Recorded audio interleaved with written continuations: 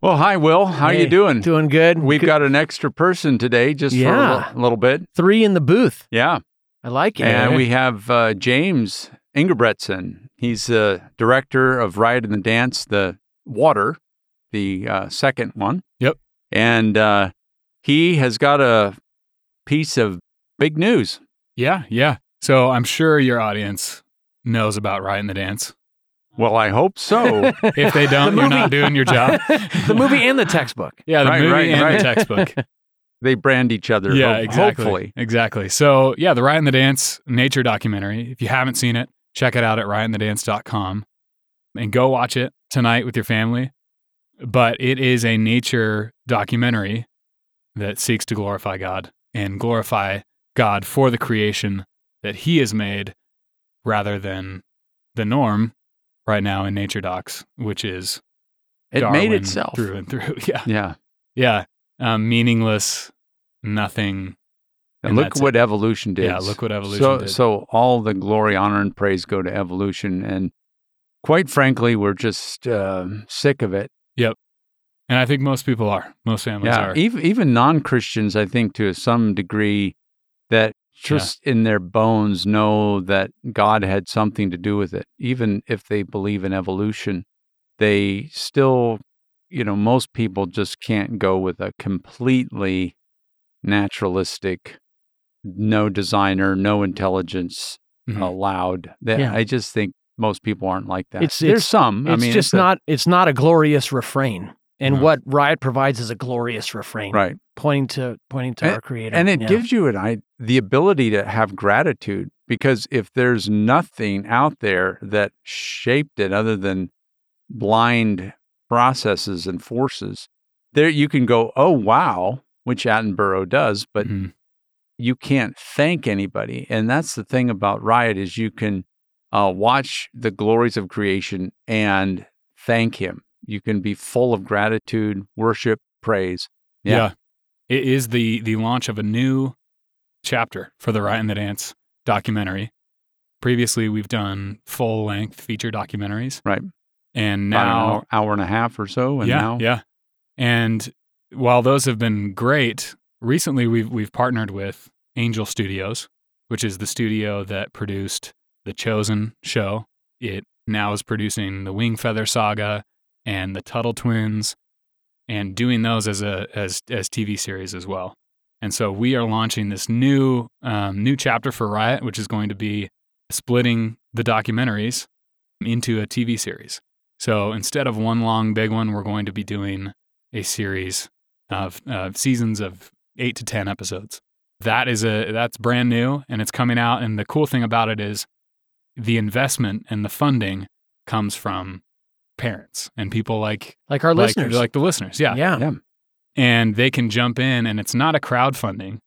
It is an investment opportunity. So it's amazing to see that work too. Yeah, it's encouraging. It is so cool because you can not only back a project that you want to see, but it provides it for others, and it's a project can get a little you can money believe back. in and go, hey, this is something that I want my money to glorify God. Not do something else. Yeah. Regardless, if you're interested in investing, go to angel.com/riot and you can watch the pilot. You can watch a new promo there and just see what we're up to. And we'd love to have you guys follow along on social media, Facebook, Instagram, Riot and the Dance. Check us out and be looking for that TV series to drop very soon. Great. Can't wait. Thank you guys for having me. Thank you, James. Thanks, James. Great. See ya. See ya.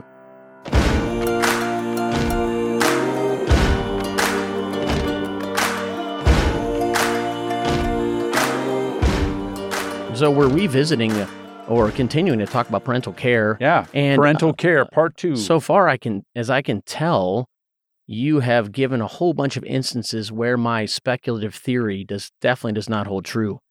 This idea of an amniotic egg or a placental mammal or even a marsupial mammal with these ornate, incredibly well-built homes or nurseries, as I called them, indicative of parental care, which they often are. But you've given some instances where good old gelatinous eggs out in the And, open, yeah, and amniotic eggs. and some amniotic eggs as well. And amniotic meaning not amniotic. Oh, okay. Thank you for that. So that's confusing, isn't it? Yeah. It's a negation of the right. An amniotic egg being one that does Like not fish have a or amphibian. calcareous shell with a yolk sac inside. So being more of a gelatinous type of Right. egg like amphibians or Yeah, many they do have fishes yolk, lay. but they don't have a yolk. They don't have the 4 extra Those extra the- membranes. extra membranes like Gotcha. Yeah. Very good. Yolk sac, chorion, amnion. So we can find good parents all over the animal kingdom, and we can Yeah. find some not so good parents all over the animal kingdom For as sure. well. Yeah. sure. So lead us off. Yeah. Gordon? Well, last time I can't remember because we're both getting older. That's not my excuse. Well, I blame the you genes. guys- I was forgetful from day one. right. But I think I talked about Darwin's frog, or at least I had it on my list. Is a frog from Chile, down in the little bit lower than central Chile, but more into the south quarter, but not all the way down to the very tip. And the Darwin's frog is kind of Pinocchio-looking frog with a pointed nose. Mm-hmm. And the female lays a bunch of eggs, and then the male guards them on the forest floor for, 3 or 4 weeks. And then as he sees the tadpoles starting to move inside the egg membrane, he then snaps them up into his vocal sac. And then about 3 or 4 days later, they hatch. And so he basically broods them in his vocal sac Wow. for 6 or so weeks. So And- no eating, or Well, is it actually, separate because it's for, a trachea? no, vocal sac is just that sac where they sort of use as a resonating chamber when they're calling. So food can make it past. Yeah, these well, guys? actually, they thought at first that he forewent. What's the I think so. It's a forewent conclusion. he basically just at first they thought maybe he just didn't eat during Yeah. that incubation period, but a researcher dissected a brooding one and found that his stomach was full of beetles and excreta in the digestive tract. Oh, wow. So he continued to feed so that the food, insects or whatever, would bypass this little nursery chamber. He just couldn't clear his throat. And so they would feed the tadpoles would feed on the yolk, but also a little bit of the lining. There'd be yolk in their gut, but also in the lining of the vocal sac. Okay. And then at about 6 weeks after he's sort of snapped them up into his mouth or oral cavity, he then they finally metamorphose from tadpoles into froglets. And then at that time, they're ready to knock on the door, and then he opens his mouth, and the youngsters hop out. Incredible. That's a committed father right there. Yes. And we've seen some committed fathers and mothers. I tend to, this is kind of a combination one of both a negative and a positive example of parent. I'm kind of enamored with the brood parasite idea. Yeah. I just think it's remarkable. And so I was looking around to see if this exists in other groups of animals. It's most notable in birds, Yes. but there are quite a few, more and more we're discovering, fish species that actually will act as brood parasites as well. And these fish, so far, the fish we know of that will actually dump their eggs off, like the brown-headed cowbird, like the European cuckoo. Right. They are fish that live in some of the large lakes in East Africa, in the Great Rift Valley. Cichlids? So they actually parasitize cichlids. Okay. And so Lake Tanganyika, Lake Victoria, Lake right. Malawi, and these, so far, the ones that I've learned about are both groups of catfish. And so these freshwater catfish, the bagrid catfish, and the cuckoo catfish named after the cuckoo for their parasitic behavior. Wow. And so these fish will smell through their olfactory sense. Aquatic creatures, quote unquote, smell as well, but the smell or the odorant molecules, of course, are dissolved in the water. Right. And so these catfish will smell the spawning of the cichlids. They'll be attracted to that, and they'll swim over quickly and often will gobble up those cichlid eggs that are laid and will simultaneously lay their own. And these, the cichlids they parasitize are mouth brooders. And so the cichlids will then attempt to quickly scoop up their own fertilized eggs to brood them in their mouth, and they often scoop up a lot of the baby catfish as well. Do they spit them out before they hatch or after They hatch on the inside. Mm-hmm. And so these little catfish, kind of like brown-headed cowbirds or European cuckoos, they tend to, the timing tends to have them hatch out first, and these parasitic young fry of the catfish will then actually eat the eggs of their counterpart cichlids inside the mom's mouth. How about if the siblings or the step siblings hatch out? Do they eat them after the hatch? I didn't read about them eating after the hatch, but they definitely eat the unhatched. So is there any example of this kind of brood parasite that actually lives somewhat, still gets a free ride, gets foster parents, but not so gruesome and evil towards his siblings, where they just, or is it always? It seems to be part and parcel. That's all the birds I've studied. There are many examples of birds that fight back. The honey guides and some other birds will actually actively fight off the potential parasitizer, the female bird that's going to lay an egg. And some birds are rejectors of these eggs as well. And so the bird world, Ehrlich did a lot of this work. Paul Ehrlich, who's kind of an interesting character. Yeah. Very interesting character. He was a great ornithologist and did a fantastic book, one of my favorite books still, recommended to me by my ornithology professor in college. This book's called The Birder's Handbook, A Field Guide to Natural History of the Birds of North America. And it's just, they're wonderful short essays. There's field notes on almost every single species in North America. Wow. And he writes an interesting little piece on. Is it well written or is it just data dump? No, it's not a data dump. It's definitely concise and precise, especially the species entries, but the essays are thoughtful. And they will use some anecdotal sources and spice it up a bit. That's nice. Yeah, it is nice. And so, I don't think these fish fight back much. In addition, the catfish adults will actually even position themselves to eat the eggs as they're being laid. They'll actually gather around the vent of the cichlid and eat the eggs as they come out. Wow. So they've really figured out these cichlids. Yeah. They're astute observers. Right. If anything, the lesson here, one of the lessons from brood parasitism is you can use your astute observation skills for good or for evil. Right. Yeah. Wow. Well, I'm going to actually talk about a bird. Right. Yeah. And this is something that sort of blew me away the first time I heard about it. It's not something I've seen in real life, only pictures. But there's a Central and South American bird, actually gets all the way up into Mexico and all the way down into South America, into Brazil. And it's help me on the pronunciation of is it Gruiformes? Gruiformes, okay. So so the grouse.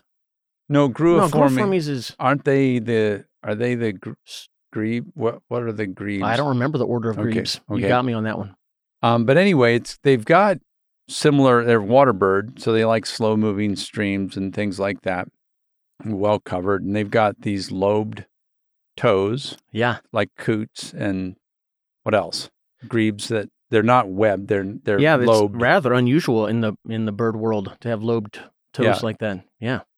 But the thing that blew me away about sun grebes is that they're also called marsupial birds.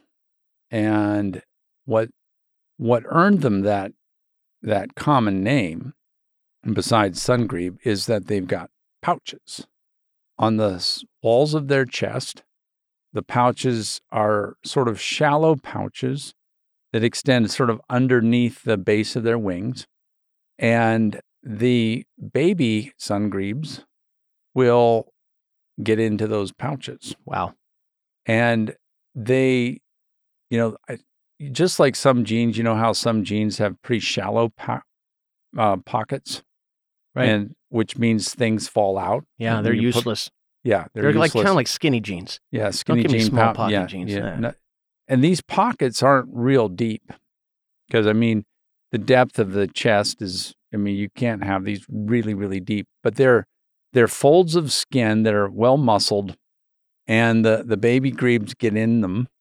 And actually, to help make the pockets a little bit deeper, functionally deeper, is that there are long feathers that come out from the walls of the chest and curve up and backwards to sort of form an added parapet around the walls of the rim of the pouch. Mhm. So that helps keep the babies. Keep the contents in there. Yep. And what's amazing is these baby grebes will fit in the pockets, and the parent can, let me see, making sure I one of the memory problems I have is the problem of knowing which parent is doing this. It's the male. Yeah, the male sungrebe is what's Yeah. that's the parent who's carrying these babies in the pocket. And what's amazing is that it's not just swimming around that they're holding these chicks, but they can dive and they can fly while they're in there. While the chicks are in That's the got pouches. to take some serious effort So when you're flying, fight against the water, to submerge with all that. well, I think the feathers that curve up, protect, I think, somewhat waterproof so that the kid isn't, well, maybe the kid just holds the breath. The chick holds the breath while dad dives. I was just thinking of, trying to submerge myself with two kids, one kid under each arm. Yeah. That's a lot of work. That's amazing. But what's amazing is flying. Yeah. Literally flying and not having, Junior pop out of your armpit pockets. That is just incredible. A marsupial bird. Yeah. I like this. As far as I know, there may be some, obscure documentary that's got them, but I have not seen any BBC bird episodes with the sungrebe. Yeah, right, exactly. So Canon folks, book those tickets. Yeah. Let's go watch the sungrebe. Yeah. Absolutely. So, one thing I like, you introduced this bird to me. I'd never heard of the sungrebe before. I'd only really studied grebes of North America. But one thing I like about the sungrebe is the fact that, as amazing as all these different creatures are, the Lord uses characteristics in different creatures in different ways to serve their best interests. And so it isn't only the domain of marsupials to have a pouch. We now know we have pouched frogs. We have pouched grebes. There's the pocket gopher, which has pouches of sorts, different function. Right. But this is an interesting point. The Lord kind of assembles these creatures with his incredible storehouse of anatomical mechanisms. Yeah. Yeah. Well, it's your turn, but after that, because I'm pretty sure I didn't talk about the marsupial frog. Okay. So, very good. After you. Yes, very good. Yeah, that's a phenomenal creature. I want to read a little bit from Paul Ehrlich's essay on brood parasitism in doing some research, a little bit more research on the brown-headed cowbird and the European cuckoo specifically. Brown-headed cowbird of North America, really continent-wide. And I'd mentioned before that these birds, anecdotally, with I think some pretty good observations, were known to follow the bison herd. Bison herd, and a little more homework there, that typically don't act like oxpeckers. They're not really relieving the bison of parasites. They're mostly seed eaters, but the bison do stir up a lot of insects out of the grass. And so a lot of orthopterans, the cowbirds will pick off those grasshoppers when the herds stir them up. And so someone decided to follow up that thesis, because we now have some significant bison reintroduction efforts in the continent, most notably in the southwestern U.S. Ted Turner is one of the folks involved. There's a lot of private effort. And there's this one bison ranch in New Mexico, about 27,000 hectares. And a researcher wanted to find out, okay, now that the bison are back in this one location, what are the cowbirds going to do? And so he monitored, they radio. neat. Yeah, it was a clever idea. They radio collared 10 female cowbirds and just quantified how much time they spent in association with those ungulates. And when bison were present, they spent 70% of their time foraging in and around the bison. But when bison weren't present, they would pick out other ungulates, especially elk, and they would associate with elk in order to get their necessary food. That's great. So I thought that was interesting. Yeah. But back to the cowbird cuckoo comparison. Do you want to jump in there? Well, I wanted to jump in there because there's one other thing that sort of helped the European cuckoo in successfully parasitizing a nest, and that is the wings of the European cuckoo. I don't know if you were going to mention that. Yeah, I was. That it's helpful and harmful. The European cuckoo, I think this is what you were leading into, is a bit of a visual mimic. Yes. And looks a little bit like the sparrowhawk, Yes. which we call the kestrel here on this side of the pond. I don't know if they sort call of it that over these there. sort of concentric banded patterns Yeah. on the underside of the wings. So when they flash those undersides flying over the nest of the bird, it freaks the parent out. They think it's a raptor, Yes. and they bail, giving it easy entrance. Yeah. Yeah, other birds actually respond to the fact that it's a predator and will aggressively defend their nest from it. So it's hard to say. I think it's probably helps the cuckoo, at least in part. Yeah. But one of the major differences between the cuckoo and this is the European cuckoo. There are other cuckoos. There are North American cuckoos. They're not obligate parasites, and so they only parasitize sometimes. And this is another interesting phenomenon that evolutionists are hard-pressed to explain, is that these brood parasites are found throughout the animal kingdom, especially birds, and they're not limited to one group. They're not limited to cuckoos. They're not limited to icterids. And they're only a portion of each of those groups that are actually brood parasites. So this would make explaining this trait evolutionarily really difficult. Well, you know, I'm just used to them teaching the evolutionary logic that, hey, if I can get away with plopping my eggs into somebody else's nest, Yeah.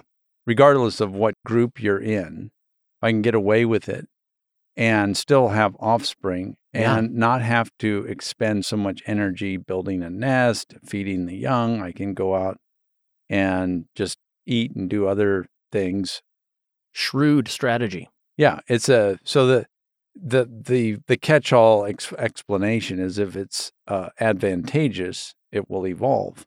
But the thing is, as we've said on just every other character trait ever, whether it's a anatomical trait or behavioral trait, is that just because it works and is successful does not explain the genesis, the formation of that trait. Absolutely. And we should expect to see all cowbirds or all cuckoo species as speciation occurs. Why would this incredibly advantageous trait only be found in a 40% or less of that group's species? You would think this would be advantageous enough that would be found throughout the clade. And this is I'm just thinking devil's advocate. Yeah, absolutely. Is that they would say, well, if everybody tried to be a brood parasite, then it would fall apart. The whole idea would fall apart because if everybody started to go for that strategy, if everybody wanted to be a salesman but nobody wanted to produce, you couldn't, it would fall apart because you've got to have the different groups. You've got to have a base to support the parasites. If everybody wanted to be a parasite, then the whole strategy falls apart. Right. So that's sort of their explanation. But then it doesn't explain the genesis of it. Right. The behavior is something that is, whether it's the behavioral program in the brain or the anatomical features, whatever that's you're trying to explain, it requires information. Absolutely. And that's where mutation doesn't cut it. Yeah, and my big question, when I talk to my biology students is you need to pose this question to the materialist and the Christian philosopher. What does your premise on origins require of material stuff? What does your origins hypothesis require of nature to be able to do? And over again, the requirement upon the materialist is tremendous. That burden of attempting to explain why we see brood parasitism in maybe 100 different bird species. And they have to say that this evolved again and again and again, independently in these different lineages. They say the eye evolved, if you see it in very different groups, whether it's a behavior or whether it's an eye or something like that, they say it evolved independently. But it's like, okay, just getting it one time is 1 times 10 to the triple digit exponent. Yeah, just getting it one time does not explain it. So if you have the eye forming in a lot of different groups, it didn't just evolve in a lot of different groups. It was designed in all of those groups. Exactly. And so I think of God's storehouse of anatomical features as kind of this limitless hardware store. And he grabs these different mechanisms and fits them into creatures that are vastly different from one another, sometimes for different purposes. But I'm going to read a little bit from Ehrlich on brood parasitism, contrasting the cuckoo strategy and the European cuckoo strategy and the brown-headed cowbird strategy, because they do things a little bit differently. And so this is Ehrlich. Some species of birds thrive not by carefully rearing their own young, but by pawning that task off on adults of other species. The European cuckoo, whose distinct call is immortalized in the sound of the cuckoo clock, is the bird in which this habitat has been most thoroughly studied. Female European cuckoos lay their eggs only in the nests of other species of birds. A cuckoo egg usually closely mimics the egg of the host, one of whose eggs is often removed by the cuckoo. The host may recognize the intruding egg and abandon the nest, or it may incubate and hatch the cuckoo egg. Shortly after hatching, the young European cuckoo, using a scoop-like depression on its back, instinctively shoves over the edge of the nest any solid object that it contacts. With the disappearance of their eggs and rightful young, the foster parents are free to devote all of their care to the young cuckoo. Frequently, this is an awesome task, since the cuckoo chick often grows much larger than the host adults long before it can care for itself. One of the tragicomic scenes in nature is a pair of small foster parents working like Sisyphus to keep up with the voracious appetite of an outsized young cuckoo. Wow. And so the cuckoo...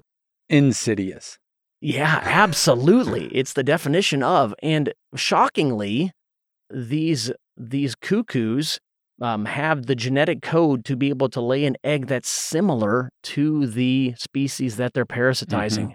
That is amazing. And there can be tremendous variation from pale blue robin-like eggs to white dotted or speckled with squiggles, reddish brown and black, kind of splotching on a white egg. Matching the parasitized host's eggs. Yeah. So that's the cuckoo. Wow. Yep. Amazing bird. The cowbirds are not able to do that. They aren't able to change their eggs. They all kind of look like a cowbird egg. And it is a tragic scene to see. Yeah. In studying hooded warblers and wood thrushes and Acadian flycatchers on the Cuyahoga River Valley in Ohio, we were looking for cowbird parasites or parasitized nests. And it is kind of a gross thing to see this massive squawking baby that's larger than the parents. This squeaky wheel is getting all the grease from those parents. That's just sad. Yeah. Well, going back to amphibians, wanted to mention a really cool example, again, of a group that I've never seen in the flesh, never seen alive. I've seen pickled specimens. These are a strange group of amphibians called caecilians. Ooh, yeah. They are They're weird. Legless amphibians. Yeah. So not a frog, not a salamander. They're segmented, so they look a bit like an earthworm, a large earthworm with a backbone and a mouth. But earthworms, of course, don't have a backbone. They can't stretch. But these guys have backbones. They can't stretch. Earthworms can stretch several times their own length. Yeah. As you've probably seen a robin trying to pull one out of the ground. But caecilians got a nice, strong backbone, slimy skin, usually fossorial, meaning they like to be underground in moist tropical forests or in aquatic environments, depending on the species. Some of them are in swamps and that sort of thing. But in one of the BBC documentaries, cameramen were filming a Sicilian, one species of Sicilian that was an egg layer. There are some Sicilians that give live birth. Just a side point on the live birth ones, the baby Sicilians will live off the yolk inside the mom, but then when they hatch, they actually, with their sharp teeth, will scrape the lining of the oviduct of the mother to augment their nutrition. Wow. Before they come out. But there's this one egg-laying species where they were filming the mom with all these little squirming babies all around her. And then they realized they are growing awfully fast. How could they? Because they saw the babies licking secretions off the mom. Of course, some of it would be yolk that was still in their gut. But then they started increasing their weight by much faster than this little secretion that was coming out of the skin. And then they captured it on film. There was this feeding frenzy, and the babies with their sharp little teeth were ripping off the mother's skin. Oh my. Yeah. And they were sort of doing these death rolls. They would grab the mother's skin and then sort of roll and peel. Oh my. Yeah. How did mom respond to that? Well, the thing is, it was design feature because the skin would grow and the skin would be full of lipid-rich secretions and other nutrients. And the babies would be ripping off these hanks of skin and gobbling them down. And so that was the explanation for their massive weight gain. Yeah. But mom and then could she tolerate it. It wasn't harmful. Oh, yeah. It was like, you know how you have dead skin? Yeah. I don't know if it was dead, but she would regrow it. She's getting an exfoliation. She's at the spa. She's at the spa. She's getting an exfoliation from the kids. Wow. And they're growing. I mean, you think of a mammal nursing on a nipple, but here it's like amphibian babies ripping the skin off the mom, and then she regrows it, and then they repeat, eat, repeat, eat, so they'll repeat. do this for a significant chunk of time. Yeah. Wow. And once they're independent, and then they slither off to lead their own life. But in that growth, that heavy growth phase, that's her form of parental care. Incredible. That is quite sacrificial. I mean, she's got skin in the game. Oh, you played that one so well. Oh, man. I love it. I love it. Sorry about that. Oh, that's so good. Oh, man. The only I have just two other little tidbits to share. Sure. Just quick bits about the different bird species and two groups that are pretty closely related. The Galliformes, which are kind of the grouse, turkey, game type birds, chickens. Yeah. And then also the Columbiformes. Mm-hmm. The doves the and pigeons. And doves, yeah. And, not getting too technical at all, but just to point out that some other just kind of fun, and these are potentially ones that you could see, at least in the Columbiformes, since we have a lot of rock doves or rock pigeons. We call them the pigeons of the urban centers. This is a very common species throughout North America. It's one of those species that's called a generalist, and the generalist meaning they're capable of living in a lot of different conditions, capable of eating a lot of different foods, and this happens to be a species that has really succeeded and honed in on free handouts from us. And so, like feeding the pigeons in the park, the pigeons have a lot of food to access in the Big Apple or wherever they are. And one of the additional features of this bird is the ability, and I don't remember if it's the male or female, maybe you do. I believe probably not if it's between I believe it's two. the male. They actually will instead of having the offspring pick away at or at the skin or the inside lining of the esophagus or the vocal sacs, these parents will actually slough their esophagus epithelial cells Wow. and will regurgitate that to feed their young. It's called crop milk. Mhm. And so the crop being an early digestive organ in the alimentary canal there that helps these seed-eating birds especially to crush their food.